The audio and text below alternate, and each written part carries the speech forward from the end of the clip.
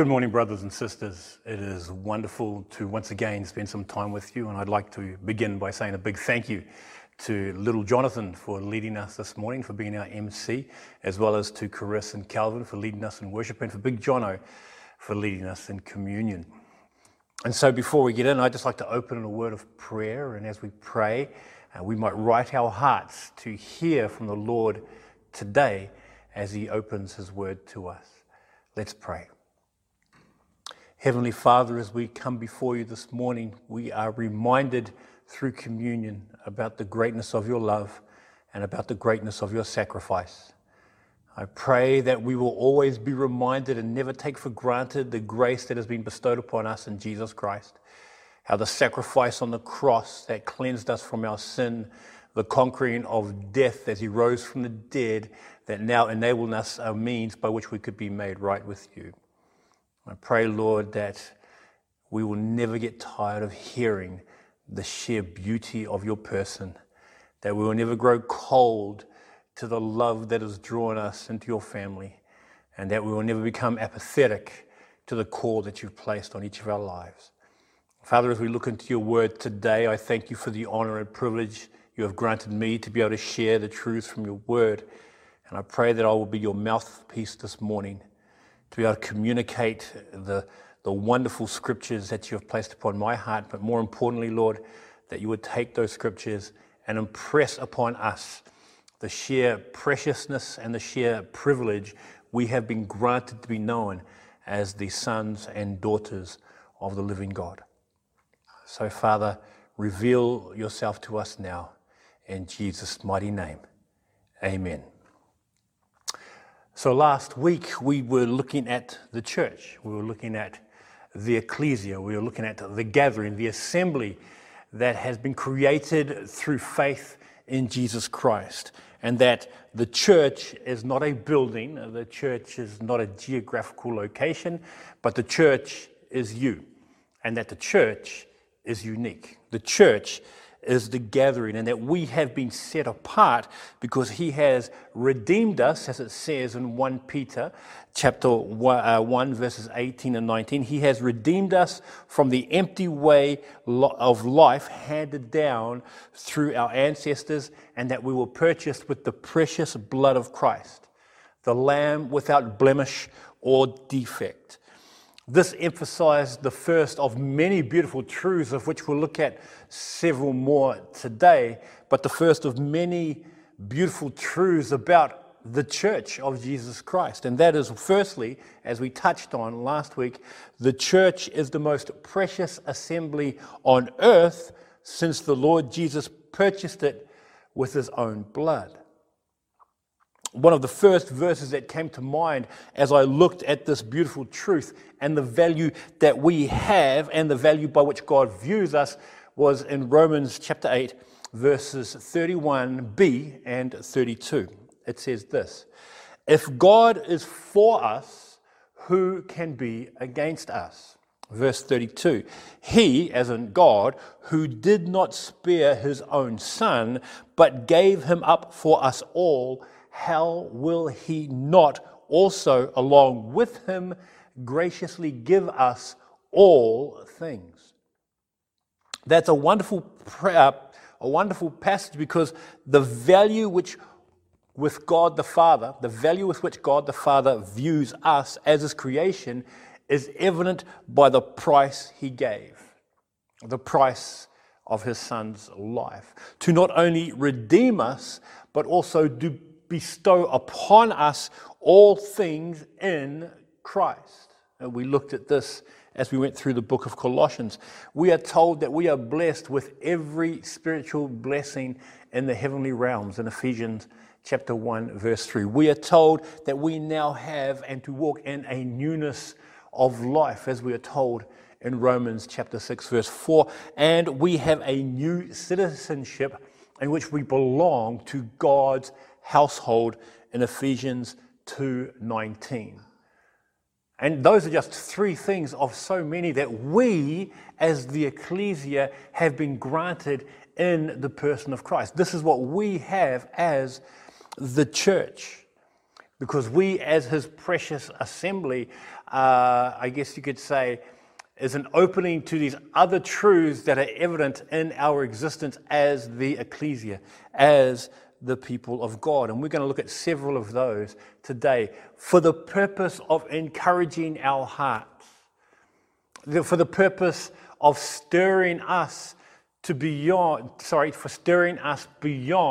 just existing, to stir us to be about living not for ourselves, but for him who loved us and gave himself for us.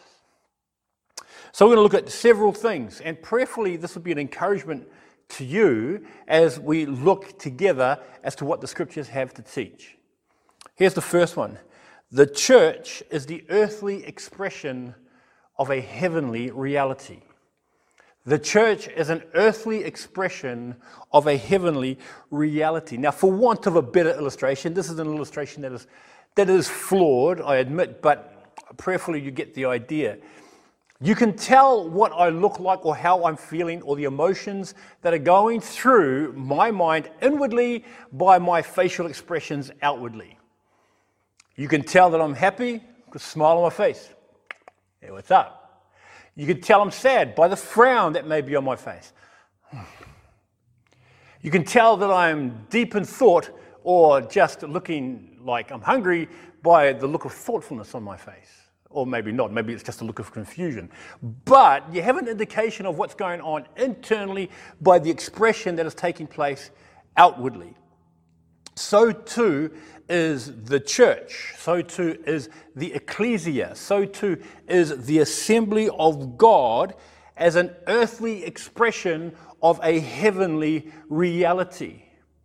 That as the people look at us as the people of God, they are to see the reality of God through us, because God through us is being lived out.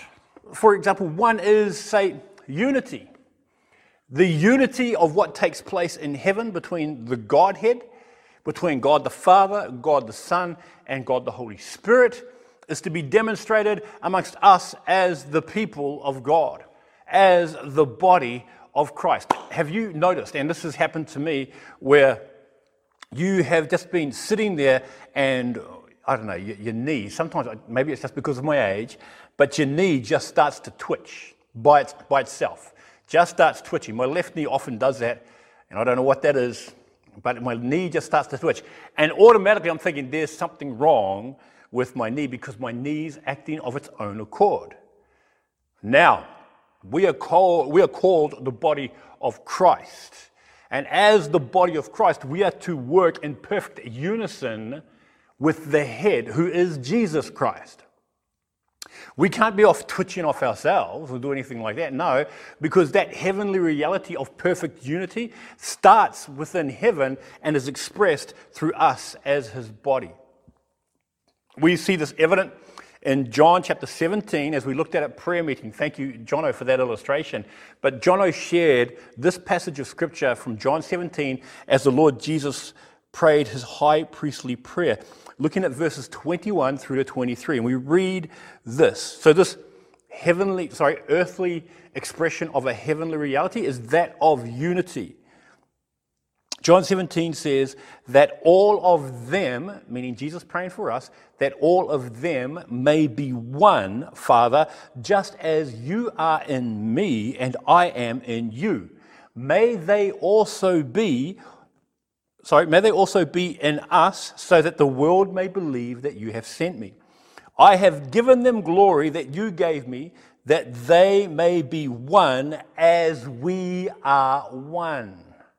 I in them and you in me, so that they may be brought to complete unity. That the unity amongst the saints as the people of God is the earthly expression of the unity, the one-mindedness, the devotedness, the devotion to each other, the support to each other of the Godhead, of God the Father, of God the Son, and of God the Holy Spirit. That same unity, that unity of mind, that unity of essence, that unity of heart, that unity of purpose, that unity of goal is evident as we are united in him for the same purpose, for the same goal, which is for the glory of God. We are the earthly expression of a heavenly reality, not only in unity, but also that of God's sovereignty, that He is the King of ages, that He is the immortal, that He is the invisible, that He is the only wise God Almighty, to whom nothing can compare, that He is in charge, the great I Am, who is the creator of heaven and earth. And as He rules sovereignly in this universe, He rules sovereignly in His church. Not only does He rule sovereignly in this universe and in His church, but over all creation, things that are seen and things that are unseen, things that are above the earth, things that are on earth, things that are below the earth. He is and will evermore be sovereign, in complete control. And we as the church have the privilege to represent that sovereignty as we are ruled by Him, the King of Kings and the Lord of Lords. And we read of such sovereignty in Psalm 24, verse 1. The earth is the Lord's and everything in it, the world and all who live in it. The earth is the Lord's. Isaiah chapter 40, verses 21 through to 23 says this: Do you not know? Have you not heard? Has it not been told you from the beginning? Have you not understood since the earth was founded? He, God, sits enthroned above the circle of the earth, and its people are like grasshoppers.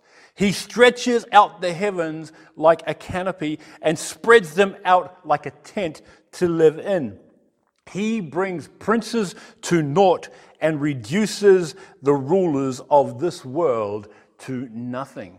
Earlier on in that chapter of chapter 40, we distinctly see these three words, that God is sovereign. And His sovereignty is not dependent upon what you think or what I think or what anybody else thinks. He is sovereign, end of story. He is sovereign, I rest my case. And irrespective of what you think or what I think does not change that biblical fact. Thus, the church is to be the earthly expression of the sovereignty of God, just as well as we are the earthly expression of the unity of God. And the third thing, like I said, I'm only looking at three, and the third thing is the earthly expression of what we are is that of God's love. The reality of God's love is experienced every moment of every day with every breath of life that is taken by everybody on this planet, whether you acknowledge it or don't, whether you know God or don't, whether you know who Jesus Christ is or don't. You are the recipient of God's grace because you have been given the opportunity to have a knowledge of who God is. With every sunrise that greets you, with every sunset that bids you good night, you are bestowed upon you the goodness and the love and the grace of God with every breath that is taken. We read this in Matthew chapter 5, verse 45, when the Lord Jesus says that He makes His sun to rise on the evil and on the good, and He sends rain on the just and on the unjust. That is on one side, the general goodness, the general love of God that is expressed to all humanity. And then you have that same love expressed in the giving of Jesus Christ. That on the other side, people have the opportunity to have their sin forgiven, to have their offenses against God dealt with. That the Lord Jesus, who, as we've spoken about week after week after week after week, how He, God, adorned Himself in human flesh, how He suffered brutally for crimes and for offenses against God that He did not Himself commit, that He died on my behalf because I offended God, not Him, because I sinned against God, not him, because I am guilty before God, not him, and yet he, in his love for me, died and paid the price for my sin by dying on the cross. And on the cross where he took upon my sin, he became sin for me. And then as he died and taking my sin to the grave, I am given the opportunity through faith in him to have my sin forgiven. And that when he rose from the dead, I'm told that I have the opportunity to rise with him also. And that as he ascended to the Father to be seated at the right hand of God on high, I have him who ever pleads my case on my behalf, who advocates for me before God the Father for my offenses even now and my wrongdoings even now. He, by his sheer love for me, died for me to make me a new creation. That he died on the cross for my sins so that I can have my sin forgiven. I mean, Galatians chapter 1, I think verse 3 and 4, yeah, it says that Christ died for my sin. Now, why do I share all this? Well, it's because the church is the earthly expression of God's love for the world. That where acceptance is to take place should be within the church. That where love, unconditional love, takes place should be within the church. Within the church, it should be where the greatest expression of God's love is demonstrated, not only to the people within the church, but from the church towards the people without. So that they know that God is real because of your love for one another and your love for them. You love others because God loves them. You accept others because God accepts them on his terms, not on theirs. On his terms, not on theirs. Which means coming to him through Jesus Christ. The church is to be that reality. The church is to be a taste of heaven, a place of perfect unity, a place where God rules sovereignty, and a place where people are loved unconditionally with divine, perfect love. The church should be the place where we have the freedom to be who we are, because that is exactly how God sees us. That while we were yet sinners, Christ died for us, as we looked at last week, that even at my worst, Christ still died for me, so that I might be made new. The church is to be that heavenly reality of your kingdom come, your will be done on earth as it is in heaven. I believe that's Matthew 6, verse 10. It is God's will. It is God's will that none should perish, but that all should come to repentance. 2 Peter 3:9. It is God's will that love covers a multitude of sins. It talks about in 1 Peter chapter 4, verse 8. It is God's will that we are accepted in the beloved. This is why the church, the ecclesia, the assembly of God's people, is to be the earthly expression of a heavenly reality. Because the world will see us shining the reality of who God is. It's like I shared before, Ravi Zacharias, who says that one of the greatest apologetics, one of the greatest answers to the reality of God's existence is to be the church. The love that saints have for one another, and then the love that saints have for those that are lost. That's a wonderful privilege that you and I have as the children of God. So that's the first one. I'll take you to the second one. The third one, the church is the only institution that the Lord has promised to build and to bless. I think this is a beautiful truth. I guess I could call this the beautiful truths of the church. The church is the only institution that the Lord has promised to build and to bless. And this is something that you and I need to be continually reminded of. In Matthew chapter 16, when Jesus asks, "Who do men say that I am?" Or some say you're one of the prophets. Some say that you're Elijah. Some say you're this. Some say you're Jeremiah. Then he says, who do you say that I am? Which Peter triumphantly responds, you are the Messiah, you are the Christ, the Son of the living God. And Jesus' response to him in verse 17 says, blessed are you, Simon, son of Jonah, for this was not revealed to you by flesh and blood, but by my Father in heaven. Now in verse 18 is a very important point. And he says, and I tell you that you are Peter, and on this rock, not meaning Peter. He's not saying on Peter I will build. No, he's saying on this rock, on the truth that you just confessed, on the truth that I am the Christ, the Son of the living God. He says, on that truth I will build my church, and the gates of hell will not stand against it. Think about that for a second. Have you ever tried to build something and failed miserably? I remember trying to make a cart once, a little billy cart for my kids. It was terrible. It was a complete failure. I remember Nathaniel riding down the road and a wheel falling off. I tried to fix it. He goes down the road and the thing just fell apart. So we gave up and we've never tried that again. But have you ever tried to build something? Then you've got someone who knows what they're doing. Who puts it together, and you see the success of it. Now, within the scriptures, I am not told to build God's church. I'm not told to be the master builder. No, that is not me. Right here, I am told in scripture that it is him who will build the church, that the Lord Jesus will build the church, that he would build it. And as the early church walked in obedience to his word and submitting to his will, I read this in Acts chapter 2, verse 47, that the Lord added to their number day by day those who were being saved.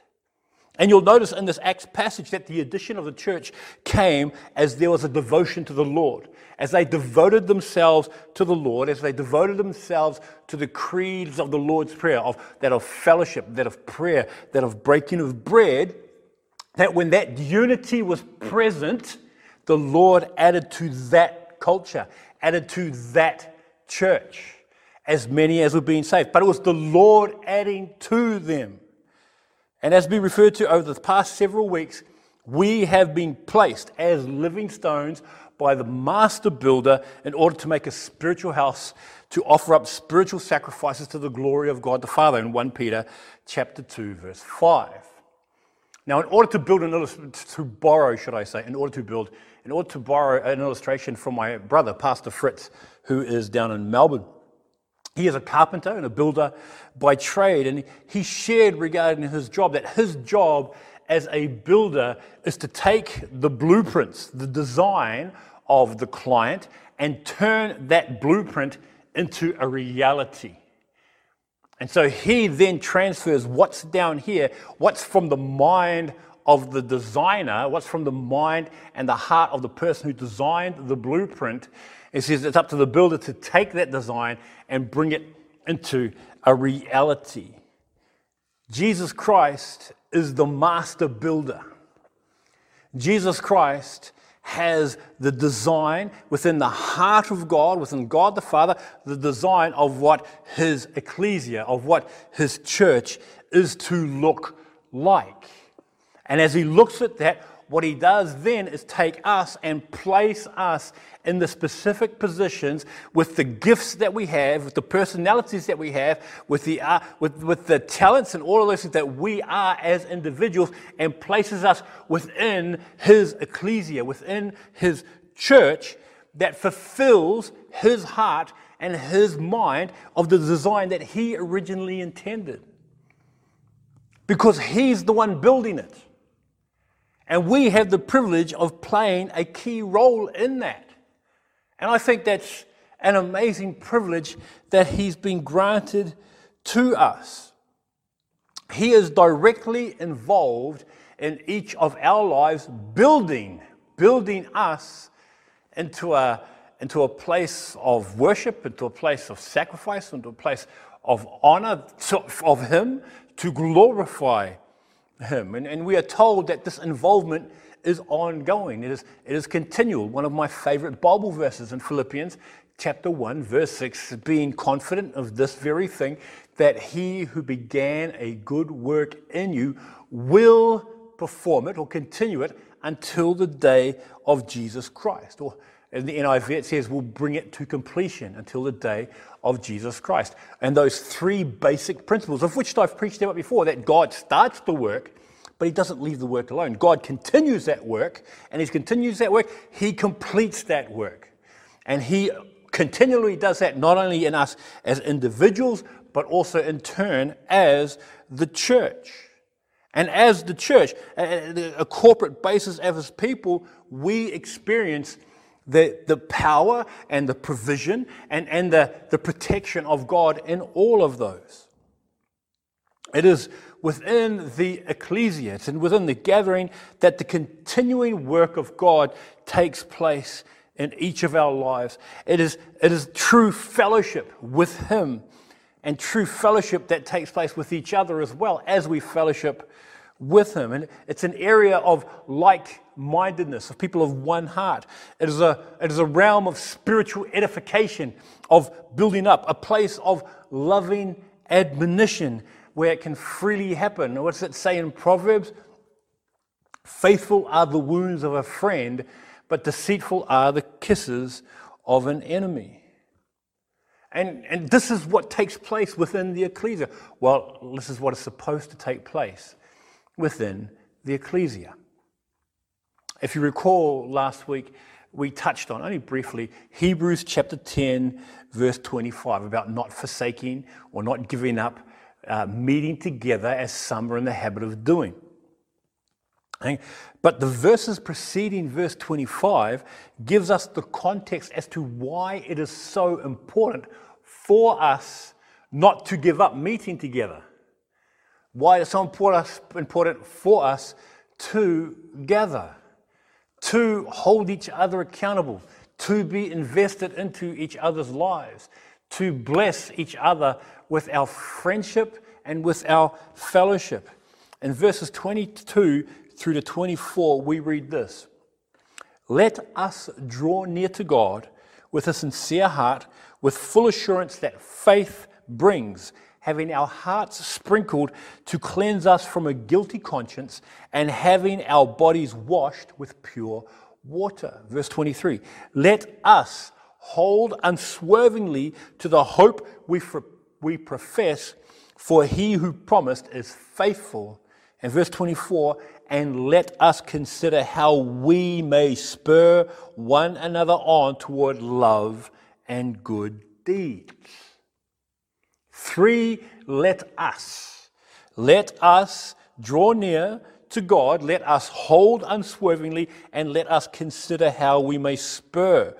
See, we cannot receive the spurring on from one another if we are by ourselves and holding ourselves apart from each other. We cannot receive the stirring to unswervingly hold on to our profession of faith if we are never around our brothers and sisters to enable us to do so. And we cannot consider how we can spur each other on if we are never around each other to spur one another on. I remember giving this illustration, but I used to work on a campsite, and I have always noticed how when you have to do things like we worked with horses, and we had chickens, and we had ducks, and we had various animals, and one of the I guess you could say one of the dirty jobs that we had to do was actually scoop horse poo with rakes and put them in a wheelbarrow and empty out the horse paddocks.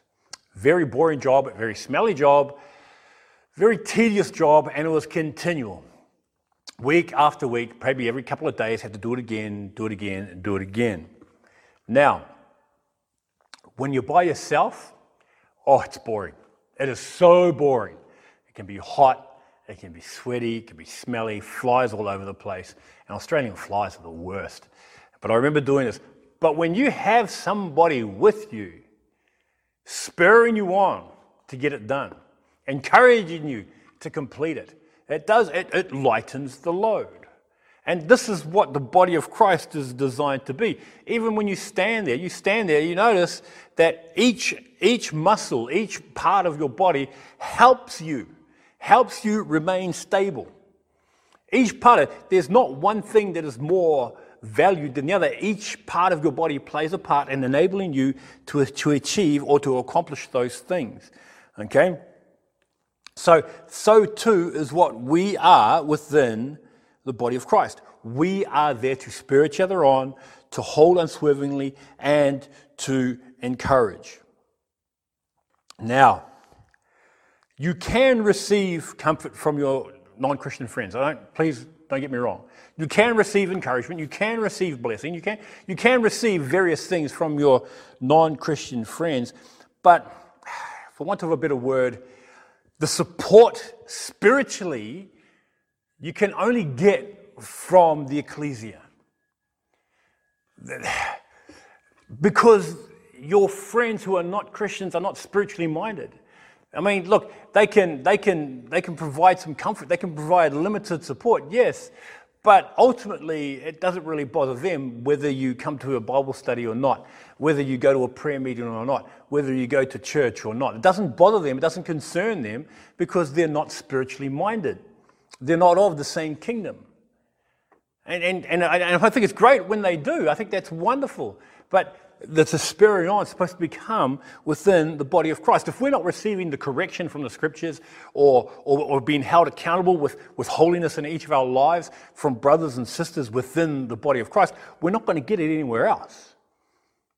If we're going to close our ears to the Spirit of God within our lives, then sometimes God uses a brother or sister to share with us from the scriptures how we should be walking in holiness. And then and if we're not receiving that from the scriptures, if we're not receiving that from those who we consider our friends, then maybe we need to question where we're at, even our own spiritual life, in our own spiritual walks. Okay, like I said, we might need to seriously consider where we're at as a church. For the church is the realm of spiritual fellowship. 1 John chapter 1, verses 3 and verses 6 and 7 says this. Verse 3, we proclaim to you that we have seen and heard, so that you also may have fellowship with us, and our fellowship is with the Father and with his Son, Jesus Christ. Verse 6, if we claim to have fellowship with him and yet walk in the darkness, we lie and do not live out the truth. But if we walk in the light as he is in the light, we have fellowship one with another, and the blood of Jesus, his Son, purifies from all sin. In this passage, you'll notice that genuine fellowship with each other is there or is present because there is genuine fellowship with God. Just as there is fellowship with each other as we walk in the light, because God is in the light. And as information heavy as these several truths are, there are things that we need to pick up regarding us as the ecclesia, us as the church. So firstly, the church is the most precious assembly on earth since it was purchased with his own blood, that the church is an earthly expression of a heavenly reality, and that the church is the only institution that the Lord has promised to build and to bless. And that within that institution, there is spiritual fellowship, there is spiritual accountability, and that there is spiritual growth. But with all of that, as information heavy as these 3 points are, the practicality as what these things look like lived out in each of our lives. And once again, we are all in different contexts. We are all in different situations. We have mothers and fathers. So we got parents of little children. We have grandparents of younger children. We have parents of older children. We have people who are singles. We have people who are married. We have people that are engaged. We have people that are studying for their exams. We have people that are sick. We have people that are healthy. We are all in different contexts. Just like there are different parts of a body, our body here at Grace Christian Church, there is a whole multitude of individuals that create this local body here as Grace Christian Church. But if you look at, and I want you to look at, these realities of who and what we are as the church, They had done so in order for us to know the involvement of the Lord in people's lives, and in turn, your life. You need to understand, I need to understand that God is continually at work in our lives, regardless of whether I think He is or is not. That God who is sovereign, that God who calls and cries out for us to be unified, that God who loves us unconditionally is continually molding and shaping and working with each of us to bring about in us an image that more resembles the Lord Jesus Christ. Ephesians chapter 2 verse 10 speaks to this fact that we are God's workmanship created in Christ Jesus for good works, which God prepared beforehand that we should walk in them. You and I are God's workmanship. We are God's masterpiece. Not I'm saying walking around saying, I am the masterpiece. No, meaning that we are a work in progress. So too, being the workmanship of God, that in the hands of the ultimate builder, of the master builder, of the ultimate craftsman, we are being shaped. That work that He began and that He's continuing even now as His workmanship, we are being shaped into a piece of art that brings glory to His name and that promotes the sheer beauty and greatness of Jesus Christ. He is working. You may be going through struggles right now. You may be crying down, asking, Lord, where are you? Lord, I don't understand. God, please help me. God, I feel as though you're not listening or you're not hearing. Each of those things might be a trial, might be a struggle, might be something you're going through that God is shaping you in, or God is revealing to you and revealing to me that perhaps I need to repent of something that I have done that is preventing me from hearing Him. Because regardless, the Lord involves Himself with you. And He involves Himself with me.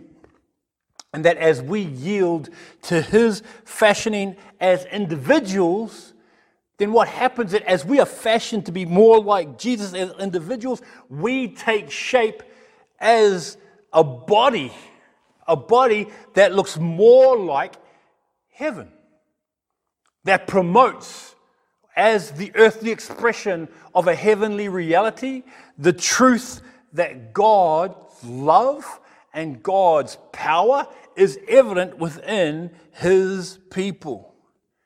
That He is continually involved.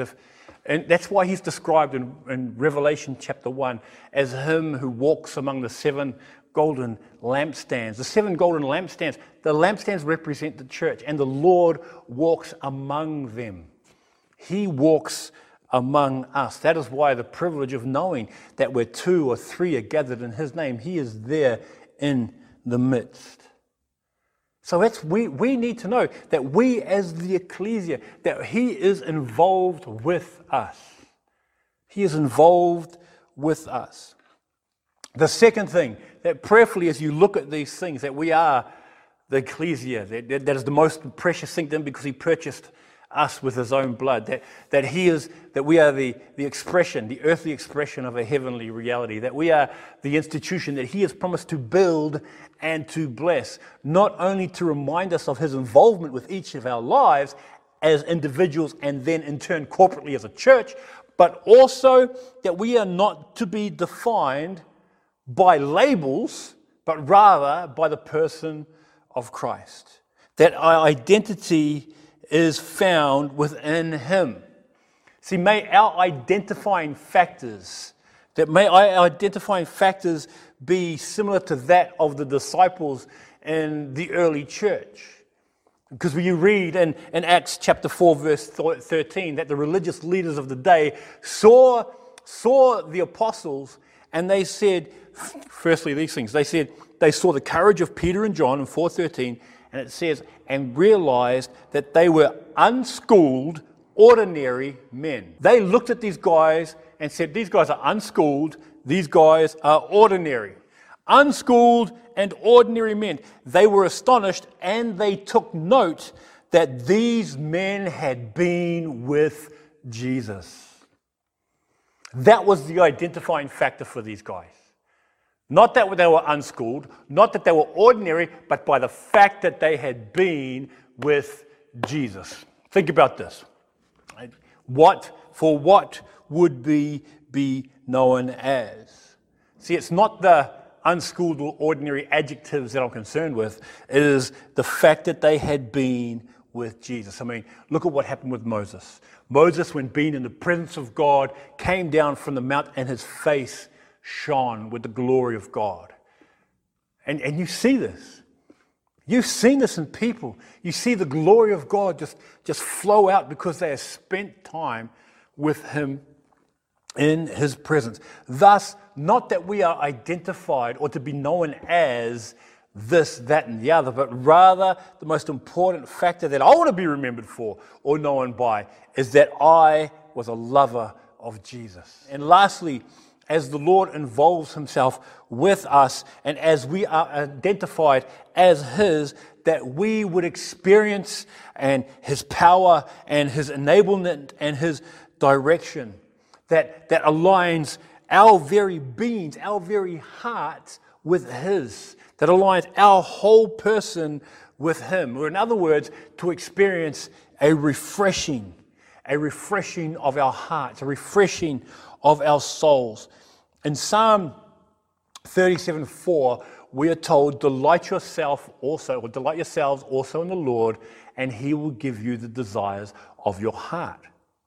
Now, the promise of Psalm 37:4, that becomes real, not meaning that we get what we want, but rather that his desires, the desires of his heart, will become ours. So his desire for holiness, his desire for righteousness, his desire for mercy, his desire for compassion, his desires for biblical judgment, his desire for his kingdom eternal, that those desires of God's heart then become my desires, that then I become desiring of holiness within my life, of righteousness within my family, of mercy for those who are in need of mercy, for compassion for those who are in need of compassion, for understanding and acceptance for those that are in need of understanding and acceptance, for judgment when there is time for judgment according to God's word and not my own wisdom, to have my affection set on things above for his kingdom eternal as opposed for that which is transient and which will pass away. That refreshing will come about. That refreshing will come about as I come to understand from the scriptures who we are as individuals and who we are as the church. We have lost sight as who we are as the church because we have lost sight of what it means to live in obedience to the Father's will. We have lost sight of what it means to hold close to him and prioritize him over all else. We have lost sight of that. We, perhaps knowing who we are and the position we hold to, may help us to prioritize our lives differently, to prioritize our lives as the body of Christ, to prioritize our lives as the assembly of God and as the ecclesia of the Spirit, to help us reprioritize our lives as the children of God, as parents, to perhaps reprioritize our lives as the ecclesia, as a husband and as a wife, or as children within a family, as grandparents, as employees and as employers. Maybe the understanding of who we are as the church then enables us to know what we are to be doing as the church. So, that's been a lot, eh? With all of this information, with all of this, which I encourage you to listen to this again, not to bombard you with information, but there's so much in this passage today. I would encourage you to listen to this again, and then I would like you to pray, just as I've been praying as well for myself, is to ask him to revive our hearts, to refresh our eyes, to refine our lives, to reinvigorate our souls with Jesus Christ. And that when He shows you what things needs to be dealt with in your life, it might be sin that you're holding on to. It might be an attitude that you're harboring against a brother or sister within the church. It might be a dissatisfaction with what's taking place in your life. It might be a disappointment that somebody has granted to you, or that you have been forcing upon yourself. Whatever it is that the Lord Jesus reveals to you, like, ask Him to show you. And if He reveals it to you, or no, not if, when He reveals it to you, that you and I would have the boldness and have the courage to say, yes, Lord, and repent. Because I guarantee you this, for a majority of us, it's something that we won't want to let go. It's going to be something, it might be if it's a sin, which, I mean, sin, yeah, we like to harbor that. We like to hold on to that. But once He shows it to you, we need to do away with it. Ask God to give us the strength and the courage to do so, and then move with Him. Because, in all honesty, with the way the world is going today, the Lord is coming back. And for us as His people, we need to be prepared. We need to be ready. That when the Lord returns, will He find faith in the earth? Well, that faith, I pray, will be found in each of your lives. And in each of I've only got one in my life too. So with that, I want to pray for you now. I would encourage you to pray for me as well. But as we pray, that we as the church would fulfill who we are because of what God has called us and designed us to be as the church, as individuals and corporately as a body. So I'm going to pray. Please join me. Heavenly Father, as we stand before you now, we ask for forgiveness. We confess our own self-righteousness, our own self-reliance, our own selfishness, and ask, Father, that you, by your grace, would not only grant us forgiveness, but help us to walk in accordance with your heart and with your word and with your desire. I pray, Father, that you will help each of us to not only come to you humbly, that you might reveal to each of us if there's any sin, if there's any attitude, if there's anything we're harboring that is affecting our relationship with you, that you would reveal it to us and give us the courage and empower us by your Spirit to do away with such things. We thank you that you are a loving and gracious God that has purchased us, that we as your church are the most precious institution in the world because you purchased us with your own blood, that we as your church are the earthly expression of the heavenly reality of your unity, of your sovereignty, and of your love, that we as your church are being built up by you, that we are your workmanship created in Christ Jesus for good works and to walk in those works that you've prepared for us. Father, we ask for your stirring now. May we not be content to go through the motions. May we not be content and to rely on our own strength. Father, may we only find our contentment and our satisfaction in you and in you alone. So we ask you to dismiss us now and ask for you to do an amazing work in Grace Christian Church. And we ask this in Jesus' name. Amen. Thank you very much for that, brothers and sisters. It has been my honor to come and share with you this morning. And I would encourage you, as we've been discussing, looking at soon, prayerfully soon. I know that next week we're going to be having the marriage course, as John and Chris are going to be doing that, and we're having a few other tables out and things like this, but we're aiming to get things underway. And thank you very much, Joyce, for following up stuff for the internet as well. So we're looking at getting things sorted out. So prayerfully in the next couple of weeks, we're going to be up and running. I know you're getting sick of seeing me on your TV. I'm getting sick of seeing me on my TV. Am I really? Yeah, I am. But God bless. Have a wonderful week. We will have a Zoom fellowship time as well. I pray that you might have taken something away from this to encourage your heart, and that as you take that encouragement, may God build on that in order to draw us closer to Him, but also that we might fulfill the design of being the church that he has called us to be. So God bless. Have a wonderful day.